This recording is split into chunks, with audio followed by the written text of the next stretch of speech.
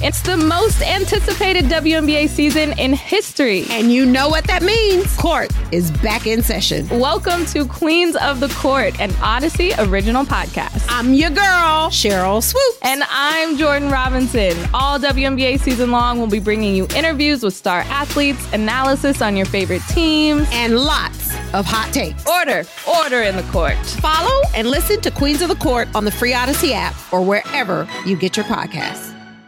Tear down, baby. Yes, sir. Bears fans, this is Take the North. It's real simple. You know, if you take a person's legs away, they can't run. With your hosts, David Hahn. I want to remind people, there is no award for coming to the conclusion fastest on a quarterback in your football city. Nobody remembers, and frankly, nobody cares. And Dan Wiederer. Particularly in this town, we start to get the extremes trying to outshout each other, right? Those who think that he's a bust are trying to outshout those who think that he's going to be an absolute seven-time All-Pro. We're going to take the North and never give it back.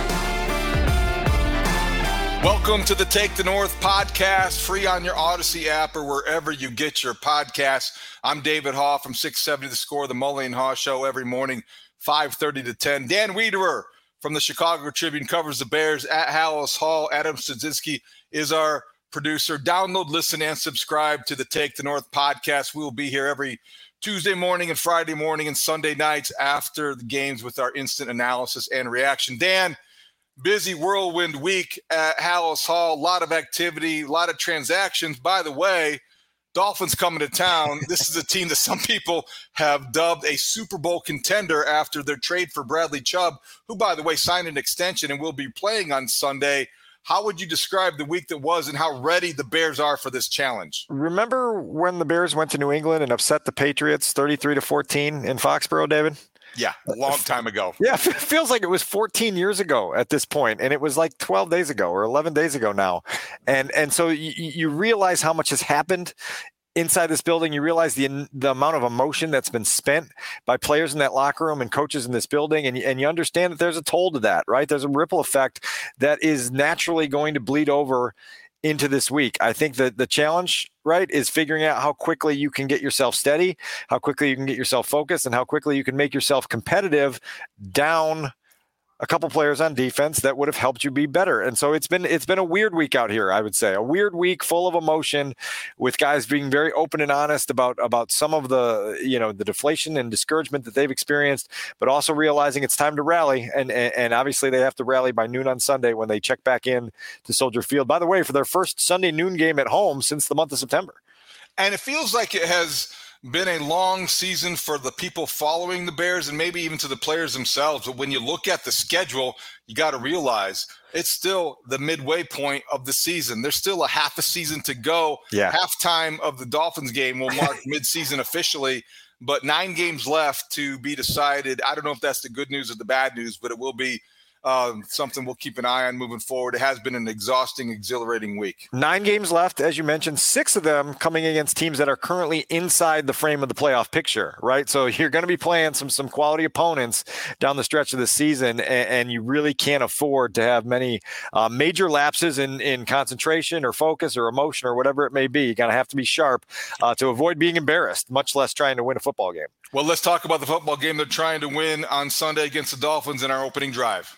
It's time for the opening drive. All right, Dan, so as we've been talking about, since the last time the Bears were on the field, they have traded their leading tackler in the NFL, and they have traded for somebody who gives them another weapon on offense in Chase Claypool in, Roquan Smith out. Robert Quinn, by the way, in Philadelphia since that Patriots game that we last talked about when everything seemed very different. How have the Bears mentally handled this week? Because it's upheaval, change, difficult for veteran teams to handle. Got to be a challenge for a young team like the Bears, even though they do have some veterans who this has not gone unnoticed in that locker room. No question. And I've appreciated the defensive leaders on this football team, most notably newly appointed captains Eddie Jackson and Justin Jones, as well as Jalen Johnson, being as candid and open as they've been with their feelings this week to kind of describe the whirlwind of emotion and the roller coaster that they've been on. I thought it was really interesting to hear Eddie say on Wednesday afternoon, I guess it was, that look, the young players are looking around the locker room saying, yo, did this really happen? What's going on here? And Eddie realizes his place now in year 6 of having to be the guy that puts everybody's mind at ease, right? And tries to get them back to normal while still acknowledging that he himself was, in his words, in disbelief, shocked, when Roquan Smith was traded early in the week. And so there is that level of surprise, that level of shock, that level of disbelief that they're trying to still get their brains around while also realizing that they've got business to tend to. And in the NFL, the business is usually very, very demanding, right? And so it's going to be very interesting to see how they handle that. Like I said, we did have a lot to sift through in the locker room this week, and we'll get to a bit of that here in a moment. I'm just curious how you feel the emotional challenge is going to present itself, particularly this week in a game that requires some sharp attention on Sunday. Well, a couple things. Number one, I want to be consistent. I think that the emotional toll is worth noting, and certainly you can't ignore it because these are human beings and they talk about it. We ask about it. We want to know how much they miss Roquan Smith, how they're going to move on without him, how are they going to accept Chase Claypool. There's a lot of the big human dynamic, which you can't ignore. But when stuff like this happens, I also think that, I don't know if that gets overstated, but when you have a team whose margin for error already is as thin as the Bears' margin for error is, sometimes we overstate, or it really doesn't matter how emotional they are about this. They could handle this in the most mature way possible. They could cope in a way that is you want to chronicle and present at clinics. They could be the model of maturity. And Dan, I don't think it would matter. I don't think it's going to make them any quicker and able to cover Tyreek Hill. I don't think it's going to make them any more physical at the point of attack to stop the run. I don't think it's going to make them any better blockers or runners or passers. So I think the emotional part is important, but I don't think that it's going to matter. I'm with you on 98% of that. I will say that when you hear a team captain like Eddie Jackson say that he had the thought in his head this week of saying, what are we playing for? Is the vision upstairs still the same as we have as players? It tells you that there's a level of early disconnect, right? Like you can create the connection again if you're Matt Eberflus and Ryan Poles and the other coaches in this building to try to get that connection reconnected. But when you have players sort of thrown off in the way that players were thrown off here over the last 2 weeks, it does create a need for troubleshooting. It does create a need for leadership. It does create a need to get guys back on the same page of how we're going to approach this now, how we're going to rally together. And I think that'll be really, really interesting to see, not only Sunday, but for the next 3 or 4 weeks as they get used to their new reality. No doubt about it. And I think that's where I think it's a very fine line. It's a delicate balance to strike. You're on parallel tracks here. What I'm referring to is that it not mattering when you're playing the Miami Dolphins in that offense. Sure, right? Sure. I don't think you're going to be able to muster any sort of resolve that's going to make you any better defending Tyreek Hill deep, right? But if you're Eddie Jackson, you have to remember that even though the reality is as harsh as it has now become, that you have another responsibility here. You are creating a culture. I thought it was really interesting. Our guy Bigsy wrote a column and he talked to a personnel guy that told him this. Yeah. He said, and he described it this way. He said, at the same time, you want to win. You're trying to build and sustain a culture, but you're also trying to build and sustain a roster. Yep. They almost don't go hand in hand. And that's what I'm talking about. What Eddie Jackson will get to and Jalen Johnson are doing, the leaders of this team are trying to do and have to do and keep in mind is that they're trying to maintain and sustain a culture that this new regime represents and everything about it is good. But the roster is so limited that it won't matter how good they approach this and how mature they are, because it's just there are going to be limitations to that, which is, I think, kind of what Eddie Jackson was alluding to, or at least you heard it in his voice when he said this when asked about what this week has been like.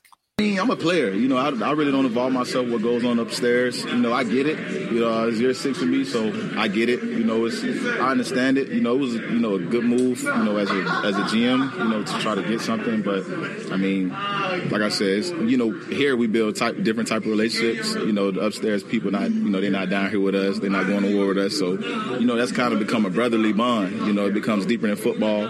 So it's, it kind of hurts, but like I said, you can't control it. We got to control what we can control. So that's the first page turn, right? It's the acceptance, and it's the you can control what you can control attitude that Eddie Jackson is trying to implement around with his brothers. I think it was notable that Eddie said that when he came out to the walkthrough on Wednesday, that you could hear a pin drop, right? It was so quiet, and it was quiet because guys were dragging a little bit. It was quiet because Roquan Smith's natural voice was missing. Just the physical and emotional presence that he brought out to the field was missing, and it was a little strange. And so Eddie had to kind of rally the guys together and say, look, like, we've got to be grown men here. It's time to understand that this is what we've got and this is what we've got going forward. And so we've got to band together and use this to do our best going forward to continue building what we want to build.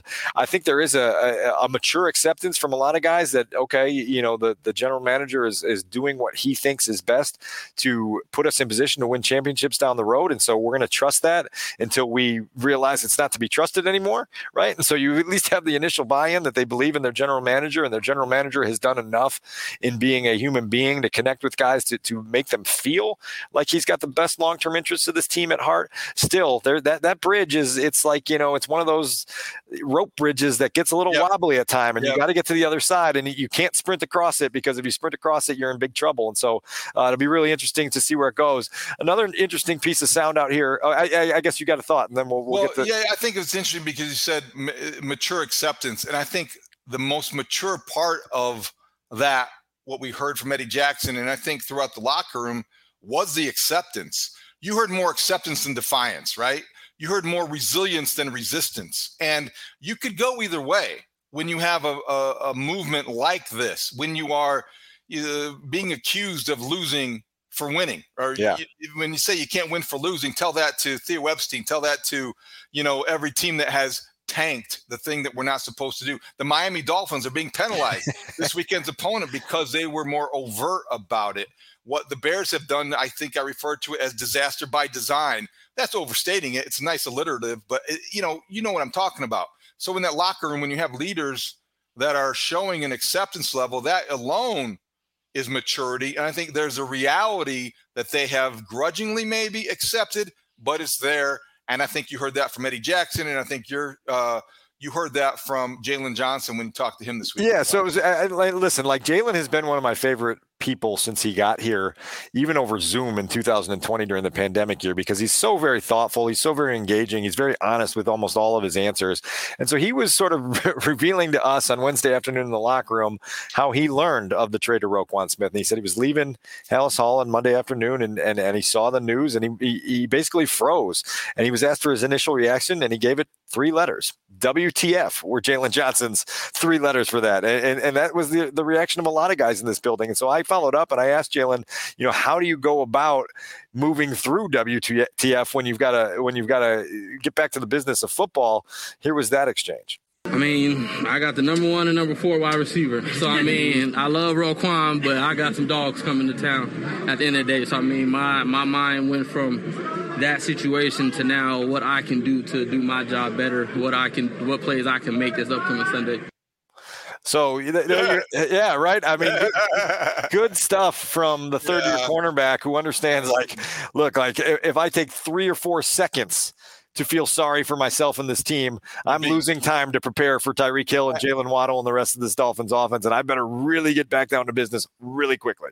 Nobody is going to care about how much that Jalen Johnson is up against it and how shorthanded the Bears are when it's 3rd and 9 and he's feeling Tyreek Hill on him quicker than any receiver has been on him all season long. Look, when Jalen Waddle and Tyreek Hill coming in, this is the most dangerous 1-2 tandem that they have played this season, statistically, and I think otherwise, Dan. And they have played Justin Jefferson and Adam Thielen. That may be a good debate, but the numbers say the Dolphins coming to town, the most dangerous tandem the Bears have faced, and Jalen Johnson has no time for self-pity. And he knows that, and I think he accepts that, and that was a fun bite. Well, and that's where you need coaching leadership as well, in addition to player leadership, to just set a course every single day and every single segment of every day to make sure guys are locked in and going.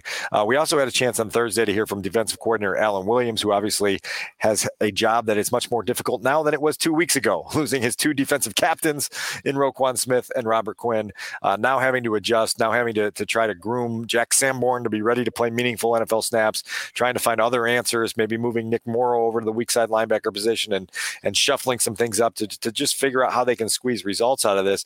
But I also asked Alan Williams today, look, like we talked to the players all week about their reactions to these trades, their reactions to picking themselves up. You know, what is it for you that allows you to process everything that's gone on, understanding that you're the defensive coordinator and the leader of all these guys? Here was Alan Williams' answer. Life, I would say 10 or 15 years ago, I'd be bummed and it would linger on for a long time. Now I'm still bummed, but I recover a lot quicker mentally. So I know that in the NFL these things do happen. That's the bad part of it. But now it's time to, as you get, I'd say, older, a little bit more experienced, you don't let those things linger because people are counting on me.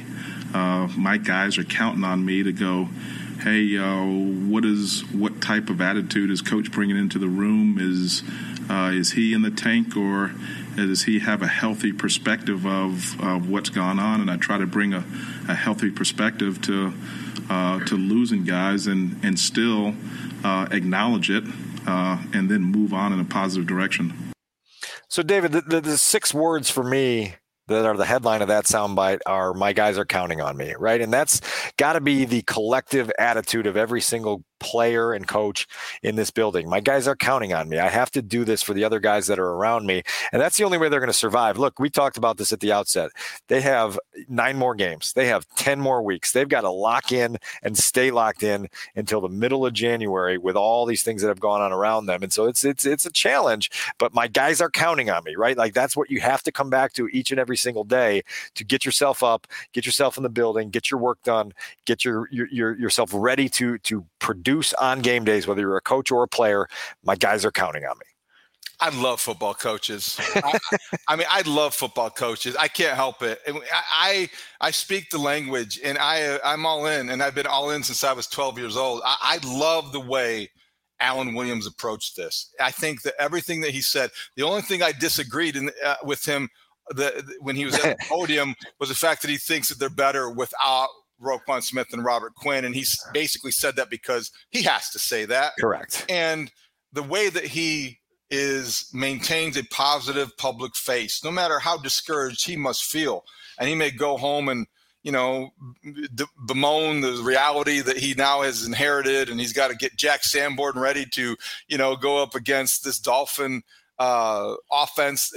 He's going to be a step and a half behind possibly. And yet I like everything he said and the way that he said it. Alan Williams has been nothing but impressive to me. I know they're not a very good defense, and I even think they could be among the worst in the league in the second half of the season.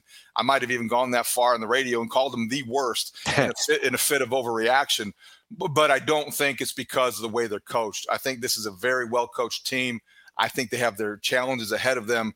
But what he said was what I would want my defensive coordinator to say when faced with reality, without your best linebacker, without your best pass rusher, and having to face this challenge. Yeah, rah-rah speeches aren't going to get this thing on track. What's going to get this on track is determined effort.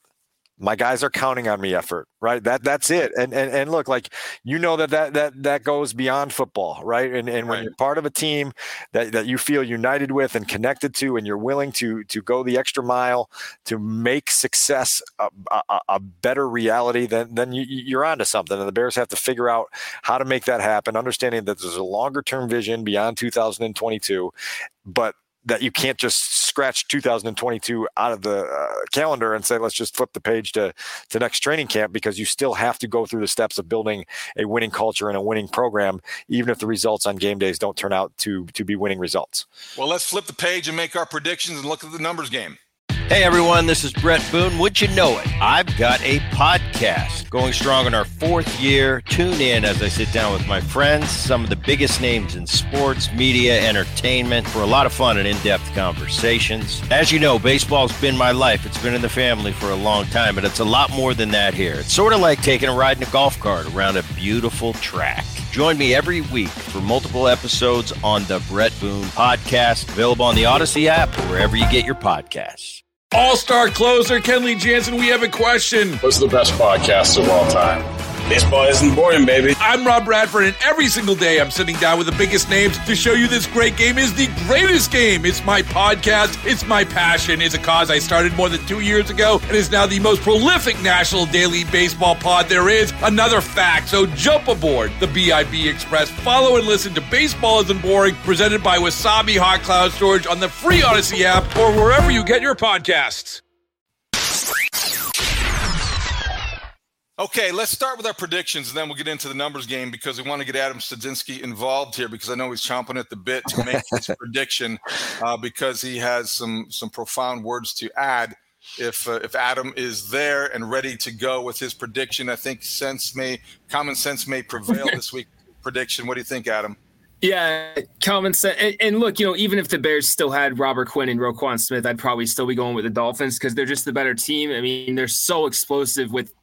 You heard in the Jalen Johnson cut, 2 of the top 4 receivers numbers wise in the NFL right now, and Tua has been playing really well with all the players they added to him. They just added running back depth too with Jeff Wilson from the 49ers. So it's probably going to be a long day for the defense. I would hope that they don't give up 40 plus again like they did against the Cowboys, but it could happen again.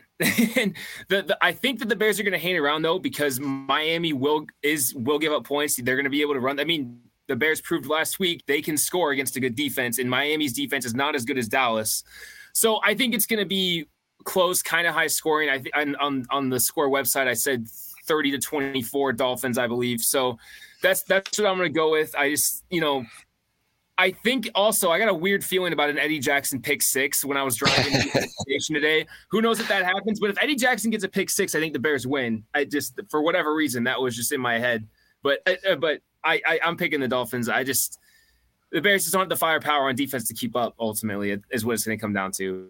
Studs is having visions, David. I know. Eddie Jackson with a pick 6. That will be fun if that happens. I can't wait for the reaction to that. It'll be a special segment unto itself. All right, so Studs is picking the Dolphins. I think that is the way most people are leaning, Dan. I'll go with mine. I think the Bears offense, we think Chase Claypool will play 15 to 20 snaps maybe. Luke Getsy was vague on how many, but I think they'll probably try to incorporate him slowly into the offense. Maybe if they simplify it to the degree that they have for Justin Fields, it will be easier to pick up for a guy like Claypool, who is in his 3rd season. I think the Bears will score some points this week. I think the offensive momentum might continue against the Dolphins. The Dolphins struggled a little bit against the Lions, so they're not exactly, the class of the AFC just yet, but they're going to have a hard time stopping anybody. And I think it's going to be Miami 35, the Bears 27. Well, I'm joining the party of the Dolphins getting north of 30, and I've got the Dolphins 31 and the Bears 23. I do agree with you that the Bears' offensive momentum should continue. They're running the ball as well as anyone in the league right now. They're still on pace for that 3,000-yard milestone that we've talked about previously. That's a number they should put on their radar, right? Because in a season where you're trying to look for any carrot to chase, that's a good one for this organization to go and try to chase down. I just cannot see a way that they pick themselves up enough to stay in this game and stay competitive given what they're up against defensively. And we'll see. Maybe Eddie Jackson does come up with that pick 6 that Studs called for. Maybe that's a vision or maybe it's a hallucination. And so we'll determine that on Sunday afternoon by the lakefront. But yeah, I've got Dolphins 31, Bears 23. So every week, Dan, in the Chicago Tribune, chicagotribune.com, you have a great numbers package that kind of crystallizes things to look for and also is a good way to kind of evaluate the matchup at certain positions between the organizations. And we like to pick apart 3 or 4 numbers and look at them a little closer on this podcast. So let's start that today. What is your first number? My first number is what we've talked about already 3 or 4 times on this very episode of this podcast, 1,688. That is the collective receiving yardage total of Tyreek Hill and Jalen Waddle. Oh, my gosh. They rank 1st and 4th in the NFL in that category. They also have combined for 7 touchdowns. It's a pretty impressive stat line for those two guys. Here's a comparison. The entire Bears team, that's wide receivers, running backs, and tight ends, have 94 catches for 1,204 yards and 7 touchdowns. And so these guys are topping the Bears or matching them in every single category. That is going to be a handful. Ellen Williams said on Thursday afternoon at Hallis Hall that look, like, we understand that Mike McDaniel moves these guys around also. And so I think his phraseology was, you have to find out where Waldo is before every snap. And Waldo to him is A, Tyreek Hill, B, Jalen Waddle. You got to know where they're at and then adjust accordingly. So let's see if they can make that happen. Unbelievable numbers, tremendous challenge. I have 2 questions. Number 1, do you think Jalen Johnson travels with Tyreek Hill no matter where he goes? I know he's raised his hand to do so. I personally would like to see it because I like the ambition and the audacity that Jalen Johnson has to want that task.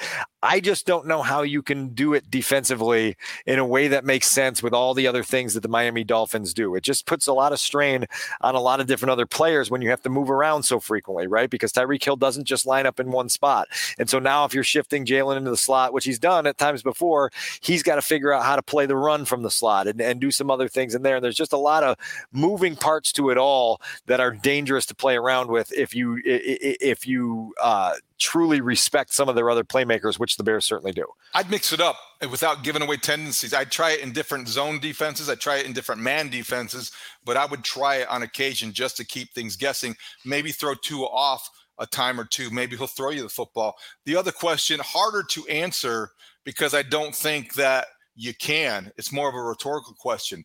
Do those 2 receivers make Tua Tagovailoa better and have made him into the kind of quarterback the Dolphins can believe in? Or has he, by taking a step forward this year with the concussion issues and just by improving his accuracy, has he taken advantage of a couple weapons and grown himself? Is it the chicken or the egg discussion? My pie chart says 80% star receivers, 20% quarterback growth. That's what my eyes tell me. I mean, look, Tua's playing some good football. He's had some really nice games. You go back to week 2 and the explosion he had against the Ravens. There's a lot to like about the way he's playing, but there's also a lot to like about the guys he's able to throw it to. And so I think Justin Fields has to be sitting there saying, boy, I can't wait for the day when I've got a couple dudes, right? And I've got a couple guys that I can really use in a lot of different ways to make opposing defenses feel freaked out and tense and strained and trying to figure out where they want to defend first. And so, yeah, I think it's probably 4 or 1, one or the other, if that makes sense to you. But yeah, it's a good question. Well, that's a relevant takeaway because every fan at Soldier Field on Sunday and watching at home in the living room or bar room are going to be saying, I can't wait till Justin Fields has guys like that to throw to, because then you'll see him arrive. Okay, what's the next number? 62. And that's the number of points the Bears have scored in the last 2 weeks, right? And that's a total that for this organization over the last 3 or 4 years has been hard to reach. I went back and looked late in the 2020 season. They scored 110 points in a 3-game winning streak. That was the streak over the Texans, Vikings, and Jaguars that ultimately helped the Bears get that number 7 seed in the 2020 playoffs, which ultimately I think we would agree was a bad thing for this organization because they decided to keep themselves on the same path, believing that they were still a championship contender, and they weren't. And it delayed the reboot by a year and put them in a weird predicament. But hey, 62 points over the last 2 weeks tells you that the offense has made a lot of growth, considering where they were on October 1st, considering where they are on November 1st. You see growth and you see progress and you see productivity. It's time to keep that going and keep that consistent now in the month of November so that we can talk at the end of this month and say, boy, how about 2 months worth of growth from the Chicago Bears offense? 9 more games of offensive momentum, progress, incremental improvement, if you will. That would be something that a lot of Bears fans would call a positive season. There will be many moral victories, and if the Bears continue to score 31 points a game, there might be a little more real victories too, but people will take that if it means quarterback improvement as well. So that's a good one. All right. So this last series of numbers is roster related. And the first one of that number is 4. And that's the number of guys currently on the Bears 53-man roster or on injured reserve who were first-round picks when they entered the league. They only have 4 first-round picks. I'll give you, David Haugh, the first opportunity to try to name all 4 of them. If so, you win a sleeve of Hostess donuts. Okay, so 4 first-round picks the Bears have chosen that are on injured reserve? Not necessarily ones that the Bears have chosen. The 4 first-round picks that the Bears have either on their 53-man roster or on injured reserve that entered the league as first-round picks. Alex Leatherwood. Ding. The Riley Reif. Ding. I think that not Michael not Chase Claypool. You're missing an obvious one. Who's the obvious one? Justin Fields. There you go. Ding. Okay, ding. And then the other one would be not Justin Jones. Who's the 4th one? All right, you don't get your sleeve of Hostess donuts. The 4th one is N'Keal Harry, right? So those are your 4 guys on the roster: Justin Fields, N'Keal Harry, Alex Leatherwood, Riley Reif, who entered the league as first-round picks. That's notable this week because they subtracted first-round pick Roquan Smith from the roster early in the week. That gives them, David, the number of players left in the building that were Ryan Pace guys, right? And remember, Ryan Pace was in this job as recently as 10 months ago at this point. 17 left that have ties to Ryan Pace, which is hard to fathom. One more number for you. I'll let you guess this one. How many players currently inside the building here at Halas Hall played in the double doink game, the infamous playoff game at the end of the 2018 division championship season? That would be, offensively, it's offensively, David Montgomery wasn't here yet. So it's Cody Whitehair and Eddie Jackson, 2. The answer is 3. It's Cody Whitehair, Patrick Scales, and DeAndre Houston Carson. Eddie Jackson was on the sideline of that game, but if you recall, Eddie Jackson had an ankle injury and did not play in that double doink game. And so you have 3 players left who played in the double doink game. That was supposed to be the opening of a lengthy championship window for this organization. Here we are, November 3rd, 2022, and there's only 3 guys left who played in that game. Due respect to Patrick Manley, I don't know if I count long snappers. They don't come to my mind quickly, okay? They are definitely just barely above kickers, but I think they do serve a very important purpose. 3 people, that's pretty bad. Eddie Jackson not playing in that game, I forgot about that one, but boy, that seemed like ages ago. And so the last thing before we flip this page, because I went through with the subtraction of Roquan Smith, who was obviously a first-round pick who played well, right? But obviously played to a level that he thought deserved higher compensation, and the Bears disagreed. You go back through the 21st century of Chicago Bears drafts, and you find me the guys, the first-round picks that became true studs, and the list may start and end with Brian Urlacher. You could make a case for Tommy Harris. You could come down a tier and maybe throw in Kyle Fuller. You could maybe possibly say Kyle Long. But my goodness, David, we're 22 years into the century, and we are struggling to come up with a list of first-round picks by this organization that have had a true long-term impact. It is staggering. There's obviously Urlacher. Tommy Harris was pretty good, Dan. I know, right? Harris cut short by injury. That's why I said it. But the point's well taken because the last decade has been miserable. Yeah. And they let Kyle Fuller go much the way they let Roquan Smith go. And Kyle Long came unraveled because of injuries. And but Kyle Long had a stretch there where the Bears' best offensive player was a right guard. Right. So that was not a bad tenure for him, but that's a really depressing statistic for Bears fans. Bleak look at the roster for sure. Okay, that's a great look at the numbers. Let's talk about the new addition in our next segment, Chase Claypool. All right, let's start with the compensation. Chase Claypool comes over to the Bears, and we talked about it in our emergency podcast. The Steelers get the Bears' second-round draft pick, and some people think it was overpaying. We had a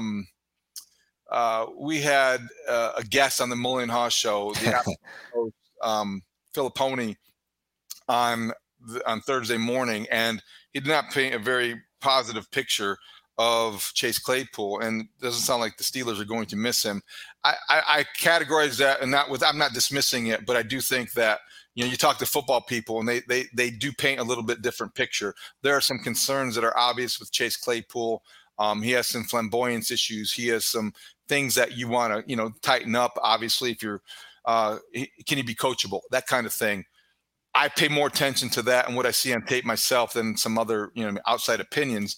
But Dan, how do you think you would describe how he's acclimated himself quickly into the ball and into the locker room with the Bears. It's been 2 days, right? So it's been a whirlwind for Chase Claypool, who said that his flight touched down at O'Hare at 7:45 a.m. on Wednesday. He was in the building by 10:30 and on the practice field a little bit after 1 o'clock. And so you understand that, again, this isn't fantasy football. You don't just grab a guy and plug him into your roster, and there's no human side to this. Chase Claypool has had to come across from Pittsburgh to Chicago, try to figure out where he's staying in the short term, try to figure out how he's getting to Hallis Hall every day, try to figure out where the meeting room is, try to figure out what the playbook looks like. And so there's a lot that's come with him trying to be out here. I can tell you that late on Thursday afternoon, he was working extra with Justin Fields, trying to get some timing down, trying to get some more understanding of this offense.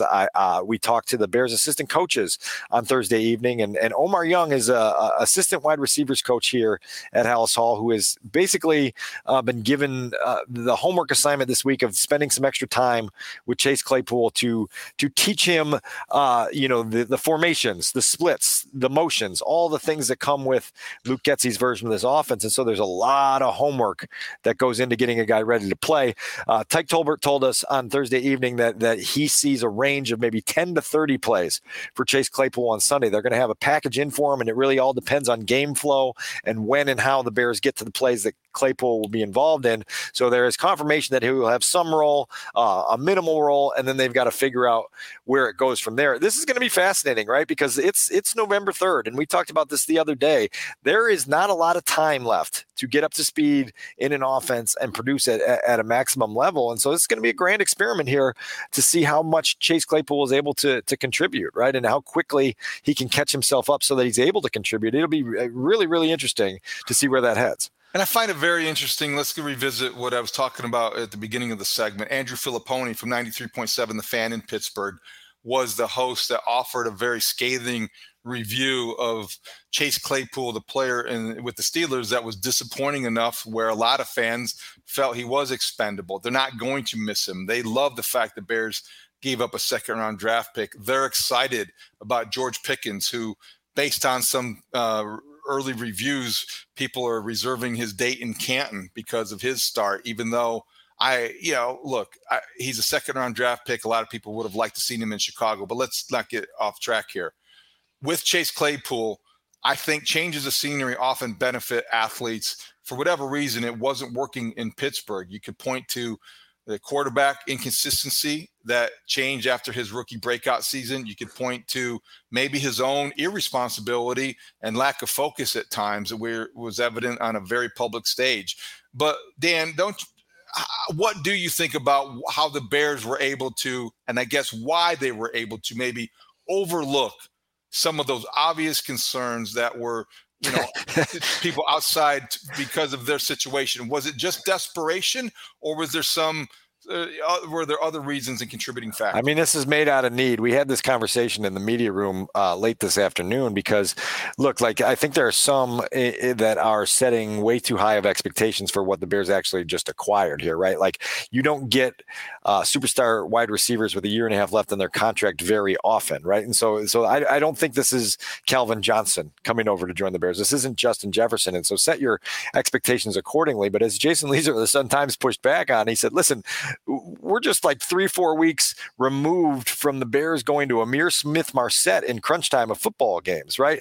Now that you're mixing, N'Keal Harry back in the mix, you've traded for Chase Claypool, you've got Darnell Mooney. Now at least you have a little bit more of an established, proven group of receivers that you can lean on a little bit. And so, you're hopeful, right, that Chase can do what he did through stretches of his time in Pittsburgh, which is make the difficult catches, make the quarterback look good on plays where he doesn't necessarily look good, right? And that's going to be a big key. I did think it was interesting to hear Justin Fields' tempered expectations on Wednesday afternoon, David, when he said, look, this isn't high school football. It's not just like you look off one safety and you throw a ball deep to the one guy that you have and you just expect home run after home run after home run.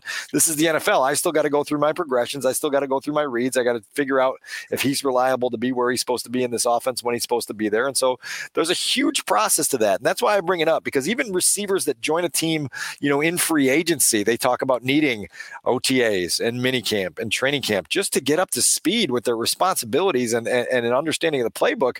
Again, it's November 3rd. You got 9 games left, and you're going to ask Chase Claypool to be somewhat of a savior for the receiving core. It's a big ask. And so, the expectations need to be modest. Well, okay. I'll accept that. I think that you don't need him to be a savior, but you don't also want to overstate the complexity of football. It's still football. And Chase Claypool is an athlete. He can run, he can catch, and he's big and physical, and he's a target that is much easier to hit than somebody 5'10", 170.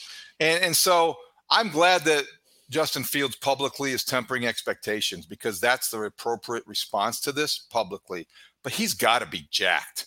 And everybody in that coaching office has got to be jacked. And I have to tell you, this is where I'll admit a weak spot. I like to look at things the way that Alan Williams described and the way that Luke Getsy probably is feeling.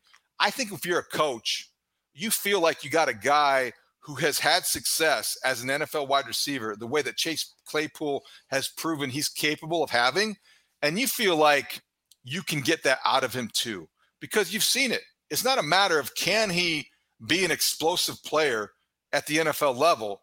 The answer is yes. The trick as a coach, as an organization, is now how do we get him to do that? How do we put him in a position to be that guy? And that's the challenge. And certainly it's going to be a difficult one in the remaining 9 games, and maybe even in the next year and a half. But I would love that challenge if I'm Matt Eberflus, Luke Getsy, or whoever is coaching him, because I have seen it before. And that's why if you're looking at this through the prism of the Bears and through the Chicago lens, you're seeing potential impact player. If you're looking at it through the Pittsburgh lens, you're seeing troublemaker, see you later, good riddance. Well, that's okay. That's pro sports at their best and their worst. Well, listen, they're going to have to install the electric fence to keep Chase Claypool from getting off into diva territory, right? Like, you're going to have that. So if he gets close, he gets buzzed and shocked, and he comes right back and fits into the culture that you've established. That multiple coaches in this building this week have talked about the conversation they had with him during an onboarding process to say, this is how we do things here. That's everything from practice habits to how we handle ourselves in the locker room to how we handle ourselves away from the field. And so they have obviously received some of that intel, and they're aware that this is something that they're going to have to keep their arms around. Also notable, David, that the Bears outbid the Green Bay Packers for Chase Claypool's service, right? And so I asked Luke Getsy on Thursday whether he had to send an apology text to Matt LaFleur for taking the guy that might have been able to help Aaron Rodgers get back on track with the Packers struggling the way they are. And he said, look, I didn't even realize the Packers were involved in those conversations. That's how in the dark I am. So he hasn't reached out to his buddy Matt LaFleur to apologize, and he probably owes him one. But I thought that was interesting, because obviously that's a divisional move there that I have a feeling the folks in Green Bay don't love that they were actionless at the trade deadline.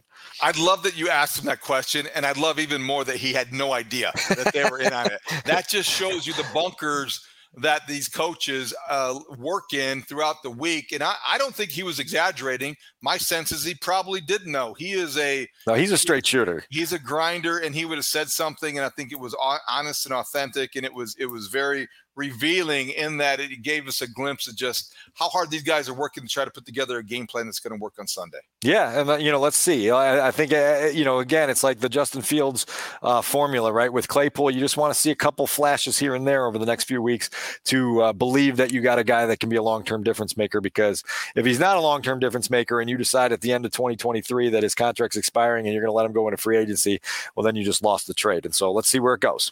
All right, let's wrap things up with our 2-minute drill. The 2-minute drill. The 2-minute drill. Okay, Dan, so Cody Whitehair is off the restricted list. Why don't you clarify exactly what happened this week with his status? I think there's a hint that he could play, maybe even by Friday afternoon. We'll see some activity on the injury report.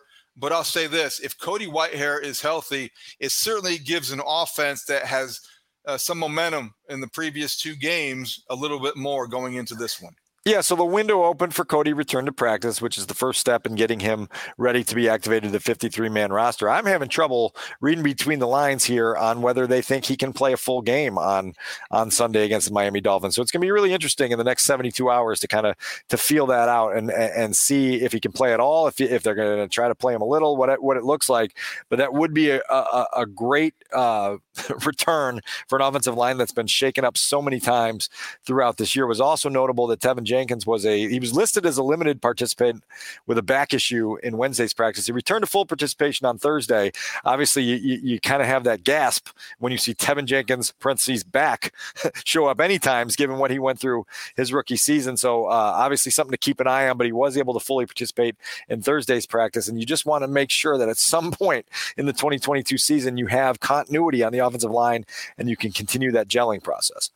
Every opponent this season that has a first-time head coach, we're going to draw some parallels with Matt Eberflus and whoever he is facing. The counterpart this week, Mike McDaniel. You can look at the Dolphins and what they did and how they did it, and a lot of Bears fans would be like, I want those blueprints. I want to do it that way. Tyreek Hill, they trade and acquire, and they give him the big contract. Teron Armstead, the left tackle, they sign and give him the money. They've got a quarterback on his rookie deal that they have surrounded with weaponry. They go out and they get the edge rusher with Bradley Chubb in the trade with the Broncos at the deadline, and they've got a first-year head coach who is offensive-minded. So what are the Dolphins doing that maybe the Bears can learn from, and how apt of a comparison is that really? If I'm not mistaken, they were able to get Tyreek Hill, Bradley Chubb, and draft Jalen Waddle with draft picks that they collected from the trade that the 49ers made to move up to take Trey Lance. Right. And so this is where Justin Fields becoming a difference maker at quarterback can help you in two ways. Obviously, if he can be your long-term starter at quarterback, it's a big deal. Secondly, if you wind up with a top 5, top 6 draft pick and you've got teams willing to come up and pay you a king's ransom to get a quarterback that they like at your spot, look what you can do with it, David. You can go out and get Tyreek Hill, Jalen Waddle, and Bradley Chubb. Wow. Right. And now look at what's happening with Tua Tagovailoa. You're 5-3. You're in the playoff picture that they're rolling there. So it's a notable sort of occurrence that has happened in Miami over the last couple years here that is worth taking a look at. Again, we just go back to adding weaponry, right? Like just find standouts, find weaponry, find playmakers, and then all of a sudden the results show up on game days. Quickly, Dan, this year we've talked every week about how fortunate I feel like these coordinators we are to listen to these coordinators. Alan Williams, we talked about Luke Getsy, straight shooters who really articulate themselves very clearly and directly. And I like the way they speak about the challenge at hand. And this week we heard from Alan Williams on Tyreek Hill and the offensive challenges and innovation that Mike McDaniel offer with the Dolphins. And Luke Getsy also just talking about the big picture outburst that the offense has provided. Right, and one of the outbursts was the touchdown pass from Justin Fields to Cole Kmet in Dallas. And I asked about this play, and I have a tendency to get infatuated with plays at times. And this is one I've been infatuated this week because from the press box in Jerry World, the way it unfolded to our bird's eye view was really cool because you saw it opening up right as it happened. It's a great play fake. It's a play action play, and Kmet runs a really, really nice route. Well, Luke Getsy tells us today that when they ran that play in practice last week on Friday during the red zone period, they were disconnected on it. It was missing a few times. And Cole and Justin got together to make some adjustments to the route so that they could hit it well. I asked Cole Kmet in the locker room, can you just help me sound a little smarter as I'm describing this to people? He said, look, it was just when we ran it a couple times in practice, I was getting too far outside to the sideline and we were running out of room. Justin threw me a couple good balls, but there was just not enough room there. And so they changed his release point and the way he went at the cornerback. And they said, listen, we ran that play as a run 5 times in that game against Dallas, right? So you're trying to sell run in there on that play. And so as they're selling run, he said, I just ran as hard as I could at that corner, trying to scare him into thinking I was going to absolutely bulldoze him as a run blocker. And in being able to take away his vision, he can't see whether Justin hands the ball off or not, gets tricked, kind of slides inside, and Cole Kmet comes open on that, right? So Justin throws a nice ball. It's a touchdown. These are details, right? And the reason I bring it up is because it's significant because the Bears offense has been in the red zone more the last 2 games, and they've scored in the red zone more. There's been 6 of 10 inside the red zone the last 2 weeks, and that's an example of just small things that create plays, right? Scoring plays that help you win football games. They obviously didn't win that game, but it's a nice moment for a young quarterback and a receiving tight end who got his first touchdown in a while. Just really cool to kind of map that out with some of the guys who were involved with that. And what did Williams say about Tyreek Hill and McDaniel that stood out? Look, just what we talked about earlier, that, the Waldo reference, like you got to find Waldo on every single play. Where is he? And in my brain, I'm thinking he's never, who knew that Waldo ran a 4.240, like this is Waldo in a cheetah suit here, obviously. And so the Bears are going to have to look for him. And the last thing, Dan, is I think that we all will watch Tua Tagovailoa and feel fortunate that he's on the field. And some of us will look at it and think, well, should he be on the field? Understand those reactions. You just hope that he's somebody who takes care of himself and stays healthy, not only this season, but throughout the course of his career. 2 scary concussion incidents earlier this season. Looking forward to our colleague Colleen Kane in the Tribune on Sunday. Has a big story on the matter. What can you add to that? And just, from a human standpoint, we saw Tua stumbling on national television, and it created quite an uproar, and understandably so. And that wasn't that long ago, really, when you look at it. We're talking about a brain bruise.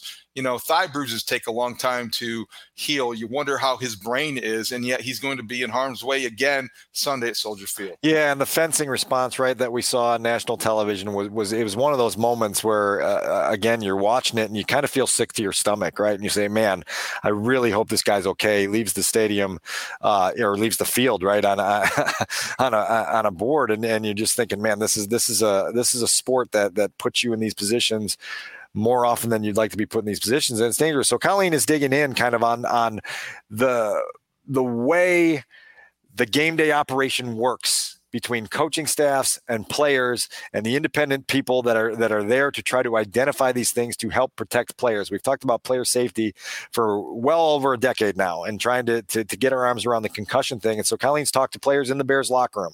She's talked to Dr. Alan Sills of the NFL. She's talked to others anonymously who talk about the layers to all of this. Some of the layers is trying to figure out how do you protect players from themselves, right?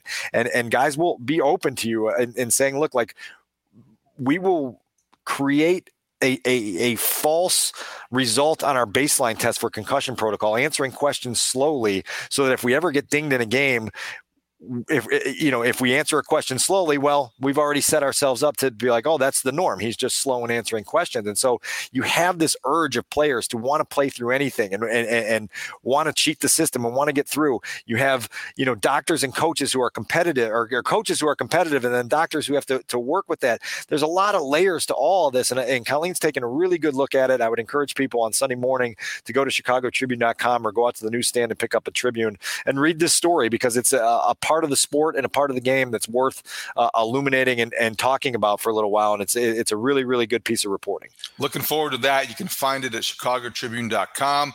You can find this podcast, Take the North, on your free Odyssey app or wherever you get your podcasts. You can download, listen, subscribe. Let us know how we're doing. Give us some feedback. It's been a busy week.